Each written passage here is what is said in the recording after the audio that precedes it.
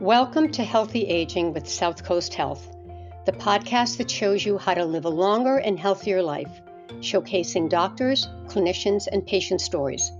The goal of South Coast Health is to help and inspire you to navigate your health journey with knowledge, comfort, and ease.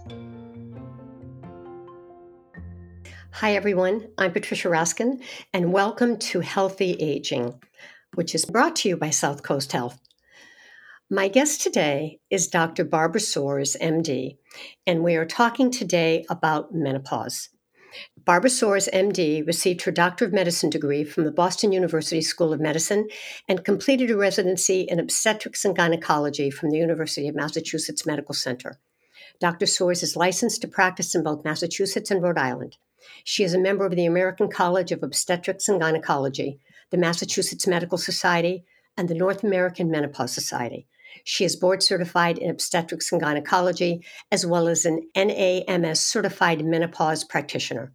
Her clinical interests include menopause management and hormone replacement therapy. She is also a certified menopause practitioner since 2017 through the Menopause Society. And her mission is to educate and empower women who are going through perimenopause and menopause. Welcome, Dr. Soares. Thank you so much for having me. Explain what menopause is. Sure. So there are some definitions that are important to get out of the way, and there are a lot of terms that are misinterpreted sometimes. So we'll start with menopause. The definition of menopause is when a woman has not bled for 12 months in a row, and that's called 12 months of amenorrhea. The average age in the United States is 52, and 95% of women go through menopause between the ages of 45 and 55. Prior to 45, it's early menopause if you go through menopause from 40 to 45. After age 54, it's considered late menopause. Okay. What is perimenopause? So perimenopause is the time that leads up to menopause. And the average number of years that a woman goes through perimenopause is 4, but perimenopause can take up to 10 years. Hmm. And are there signs and symptoms with perimenopause? Sure. So perimenopause is, you can think of it kind of the opposite of puberty. So the ovarian function is diminishing instead of increasing, and the ovarian follicles are diminishing. And perimenopause, hallmark of perimenopause is irregular menstrual bleeding, emotional ups and downs, and it's all due to hormones fluctuating immensely, like a roller coaster, up one day and down the next. The hallmark of menopause, and after 12 months of amenorrhea, you're in menopause or you're postmenopausal. And the hallmark of that is low hormone levels. Mm-hmm. It's really at that one day, 12 months, that's menopause. And then everything after that is called postmenopause or just being in menopause. Mm. How do you advise patients to handle the ups and downs and the moodiness that you described? Sure. So I'll just go into a little bit of the history, of menopause, if you don't mind. So for the past 60 years or so, hormone replacement therapy has been available, but there have been huge pendulum swings in the number of patients using hormone replacement therapy and then not using it for various reasons. For instance, 60 years ago, the doctors thought that Premarin should be given, estrogen should be given to most women. And unfortunately, estrogen alone caused some endometrial cancer. So at first, a lot of women were on hormone replacement in the 60s. And then because of endometrial cancer, the pendulum swung, and then nobody was on hormone replacement for a while. Then progesterone came in, which protected the uterus against cancer. Mm-hmm. So a lot of women were back on hormone therapy. And then it was very publicized. The Women's Health Initiative study came out in 2002, and that suggested an increased risk of some diseases. And the pendulum swung again, where a lot of women were taken off hormone replacement therapy. The pendulum swinging back toward the middle again. So hormone replacement therapy is an accepted method of therapy for a patient that's a candidate for a certain age range. And certainly hormone replacement therapy is the most effective for menopausal symptoms. But there are lots of non-pharmacological things that women can do to help them get through perimenopause as well as Mhm. menopause. Now, when women go through menopause, does this cause bone loss? Sure. So peak bone density is about age 30 for women, and there is a decrease after age 30. When menopause hits and estrogen is lost, there is a rapid loss of bone density in women. And this is something that Mhm. is not something that patients can feel. There are no symptoms, but their bones are more fragile, and if they fell, it would be easier to break a bone. So yes, there is bone loss that happens. Osteopenia can develop, and eventually osteoporosis for some women. How can you help a patient either prevent that or, if not prevent it, work through the bone loss?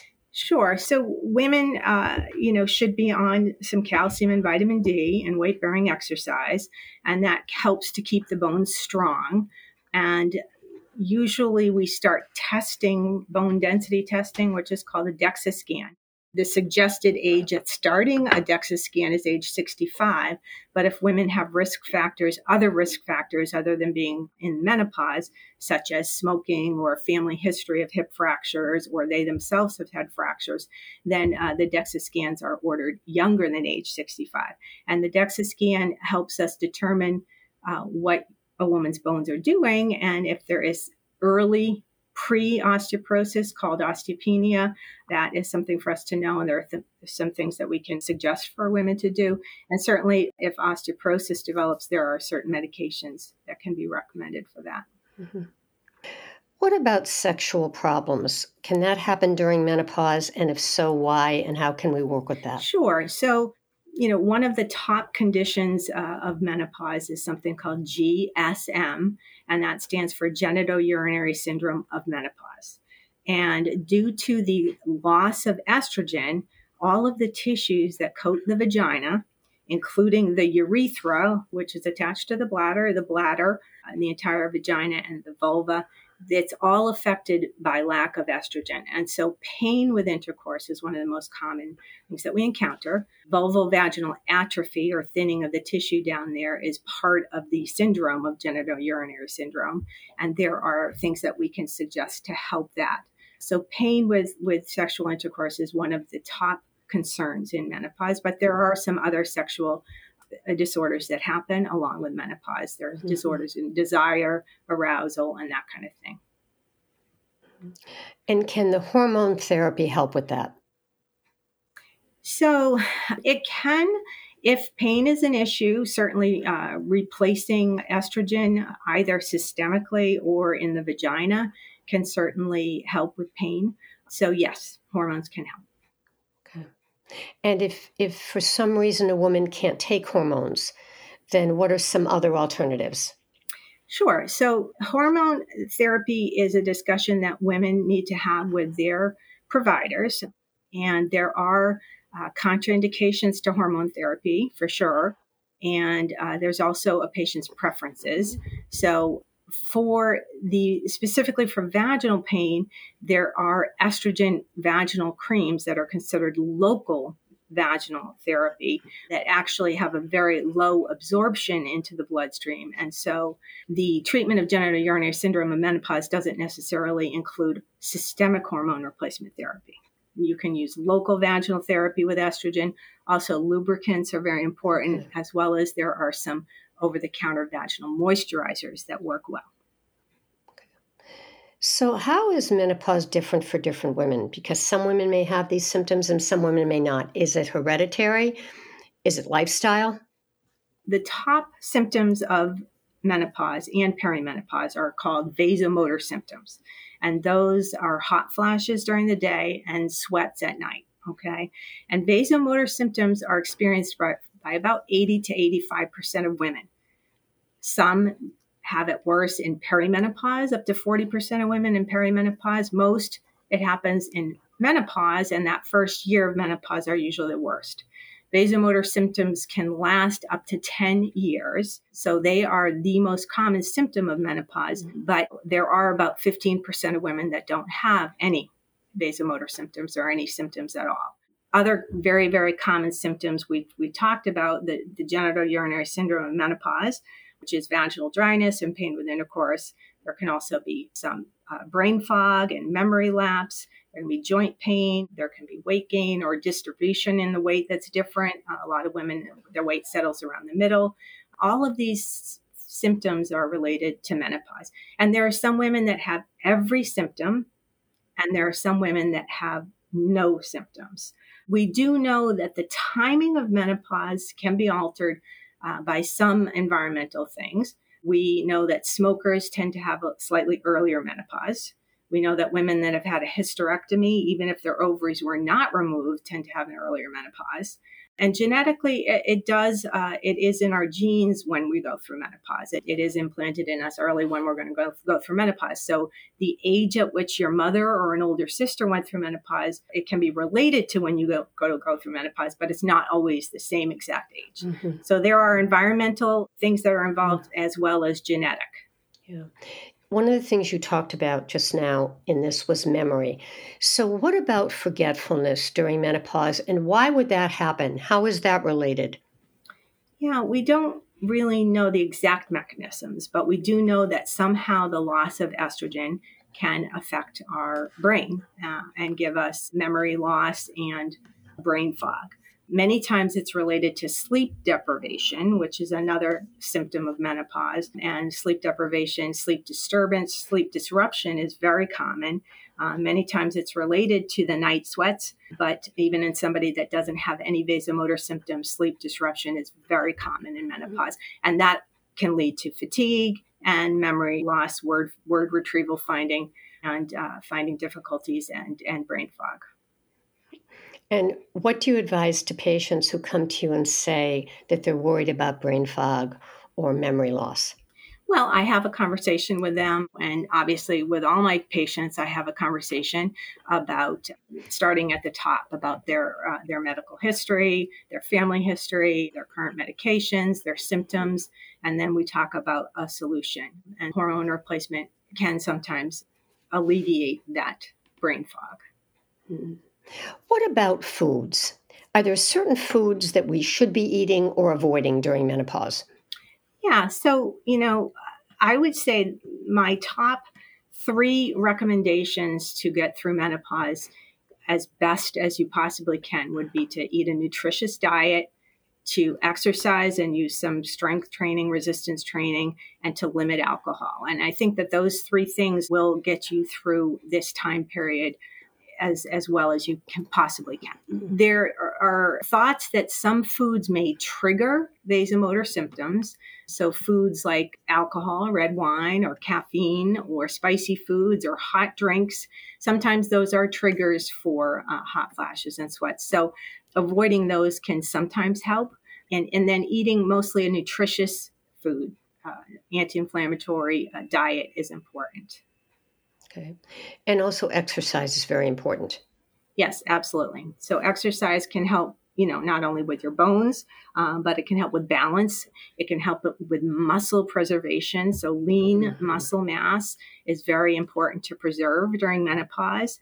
Traditionally or historically, there is a loss of muscle as we women age. So your body composition, lean muscle mass goes down. That's called sarcopenia. And visceral fat and abdominal fat, it can increase.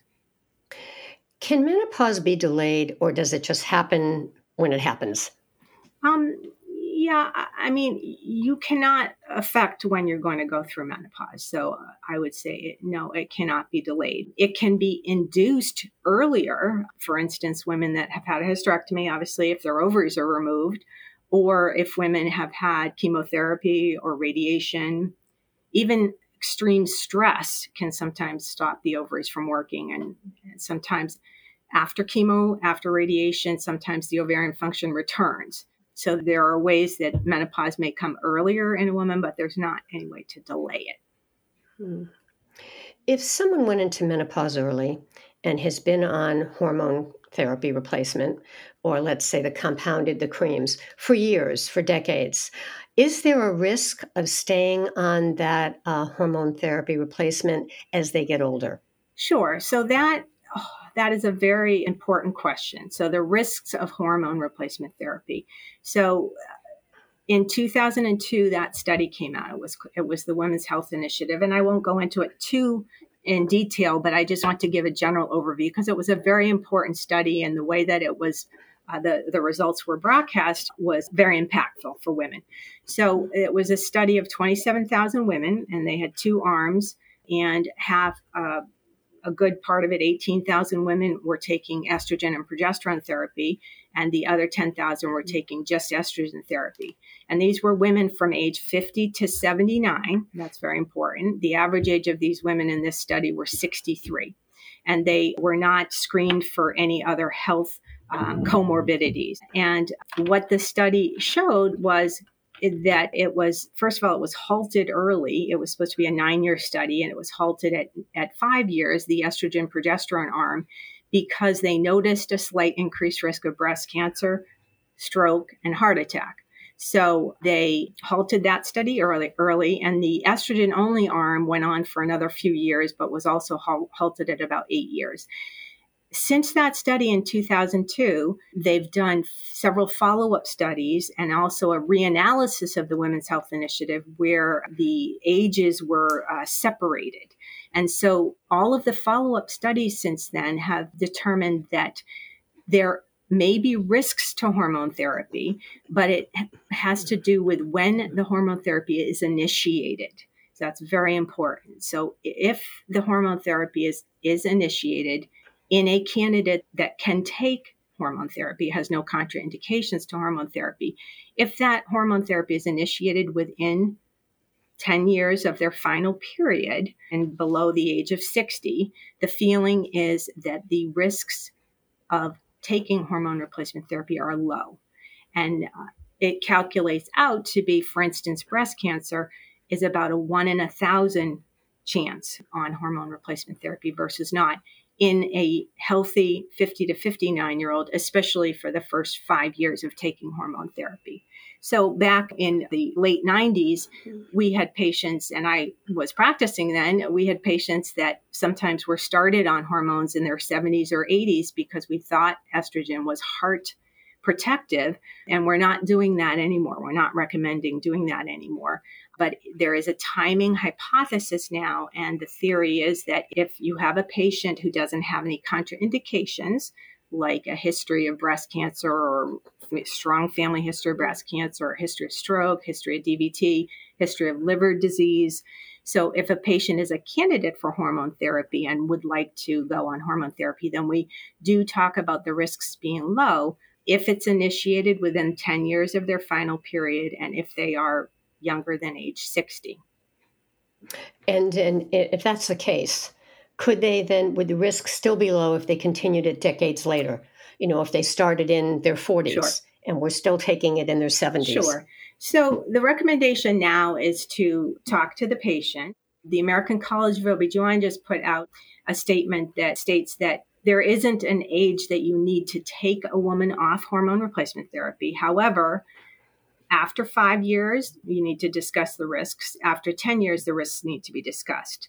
At age 60, certainly as we all age, we do have an increased risk of other diseases happening like hypertension and diabetes. And so our bodies in general, breast cancer increases as we age. And so the risks may increase after 60, and it has to be an individualized decision with the provider and the patient about how long to stay on hormone replacement therapy. Most women decide to wean off in their 60s, but some women would like to stay on. Let's talk about technology. Are there menopause tracking apps similar to period tracking apps, and how do they help a woman? So I think the most important thing to do is track the bleeding, because that is really, menopause is a clinical diagnosis. So we tell a patient that after 12 months of no bleeding, you're not supposed to bleed anymore. So the bleeding part of tracking is the most important to the providers. During perimenopause, many women can bleed irregularly. And so abnormal uterine bleeding can happen, and that would need to be worked up as abnormal uterine bleeding is, to make sure nothing worrisome is going on. So the bleeding patterns are the most important. Okay. There are blood tests that some providers Mhm. order. And specifically, thyroid needs to be evaluated when a woman comes in having peri or postmenopausal symptoms, because thyroid disorders are very common during this age period and they can mimic menopause. And so thyroid levels should be checked. And, most of the guidelines about hormone checking or checking blood tests during this transition state that they're not necessary, because this is a clinical diagnosis where we go by the period, length of time since they bled, and their symptoms. But there are some providers that order certain tests for patients. There is a new over-the-counter test for FSH. Overall, the Menopause Society, which used to be called the North American Menopause Society, is now called the Menopause Society. And they're suggesting that this might not be a good thing for patients, just because you need to do multiple tests in order to confirm menopause, and Mhm. a provider can diagnose you by talking to you about your periods and your symptoms. So those are the tracking apps that I'm aware of. Was there anything else in particular that you were asking about? No, I wanted to ask about technology, but I also want to ask what you advise to patients when they come in at any age. Do you prepare them, when they're going through childbirth or as they're raising their children? Do you start to talk about menopause? Should we be educating our women more? We absolutely should be educating our women more. So, menopause has been a taboo, kind of an area to discuss. Women, unfortunately, have been dismissed for a lot of menopausal symptoms. In the last 20 years, since the Women's Health Initiative, providers have not been trained in menopause as well. There's been fear about, from the patient's point of view, about getting breast cancer and going on hormones. There is fear from the provider's point of view about giving a patient cancer. And so, for many years, in the last 20 years, the subject has been dismissed and women have been misled. And so, absolutely, I try to educate women. It is a very personal choice whether or not to go on hormone replacement therapy or treat their menopause. Their menopause journey is theirs. It's very individualized. There are some women that suffer every single symptom. Their quality of life is miserable. They cannot function. Their relationships are falling apart. They cannot work. And then I have patients that don't really notice a change at all. And so there's this huge variety of symptoms on presentations. And so I do educate. I start women in their 40s and talking about it. There are lots of websites and books. I do refer patients to menopause.org, which is the website for the Menopause Society. And on that, there are a lot of patient reference section, meno notes, they call them. And there are a lot of good descriptions about common symptoms and pharmacological and non-pharmacological recommendations for these symptoms. Dan from Mattapoisett, Mass. was playing paddle tennis when it happened without warning. By the second set, I couldn't play anymore. Just started feeling tightness and couldn't shake it, and it wouldn't go away. Dan was having a heart attack. Luckily, he had the region's most advanced cardiovascular facility close to home and was taken by EMS to the Heart and Vascular Center at Charlton Memorial and Fall River. I remember going into the operating room, the doctors and nurses were phenomenal. They walked you through it every step of the way. With 20 years' experience, South Coast Health's Heart and Vascular Center of Fall River treats over 2,000 patients a year at one of the most active cath labs of any community hospital in Mass and Rhode Island. To find out more, visit southcoast.org/heart. When you have a heart attack and you need open heart surgery, you want the best care. We have such a great hospital system right here in our backyard. It saved my life. South Coast Health, more than medicine. Okay. What would you advise for women as we age to stay healthy and vital and vibrant? Just in general, because we're going to go through this. So, how can we maintain our activity and vitality? Sure. I mean, all of us are going to go through this. This is a natural process. And, I do think I'm a very strong proponent for nutrition and exercise. And so those are the top two things that I would recommend. And strength training in particular, a lot of us in that age of menopause grew up with aerobic activity and not as much with strength training. Strength training is very important to keep your muscles strong, to keep your bones strong, for balance purposes, and a very good nutritious diet is very, very important. Dr. Soares, are there any new drugs that are treating menopause? I'm glad you asked. So just this past May, there was the brand new first non-hormonal FDA-approved medication that came out, and it's called Veozah, Veozah, and it actually works for patients that are having moderate to severe vasomotor symptoms. That means moderate to severe hot flashes and night sweats that are affecting their quality of life. This medication works at the level of the hypothalamus in the brain. That's thought to be where the thermoregulatory center is. And it acts like estrogen in the brain and binds to the receptors in the hypothalamus, and it decreases hot flashes and night sweats. It decreases by about 60%. Doesn't work as well as estrogen hormone replacement therapy, but it is very exciting because it is a brand new FDA-approved agent that can be offered to women, all women, but especially in women that cannot use hormone replacement therapy. Okay, thank you. Dr. Soares, why did you choose this specialty of obstetrics and gynecology? Sure. So when I was going through third year medical school, when we did clinical rotations, I fell in love with OBGYN. So I really felt like I wanted to help women in particular, and I wanted to help them through their entire lifespan. So for the first 10 years of practicing, I delivered babies, did obstetrics and general OBGYN, and then switched to gynecology 10 years in, had a gynecology-only practice. And then unfortunately, I'm one of the patients that is suffering from this Women's Health Initiative media that went through menopause and had limited access to help with menopause. And so about 10 years ago, I decided to learn about menopause myself. And I went to several different courses and ended with the Menopause Society. And I've been going to yearly meetings for that society and learning more and more and more every year. Thank you. How would you like to close the interview today? What would you like to leave our listeners with?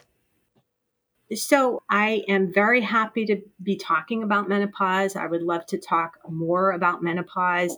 I think it's a very important time in a woman's life. And I think that more women need to know that there are options out there.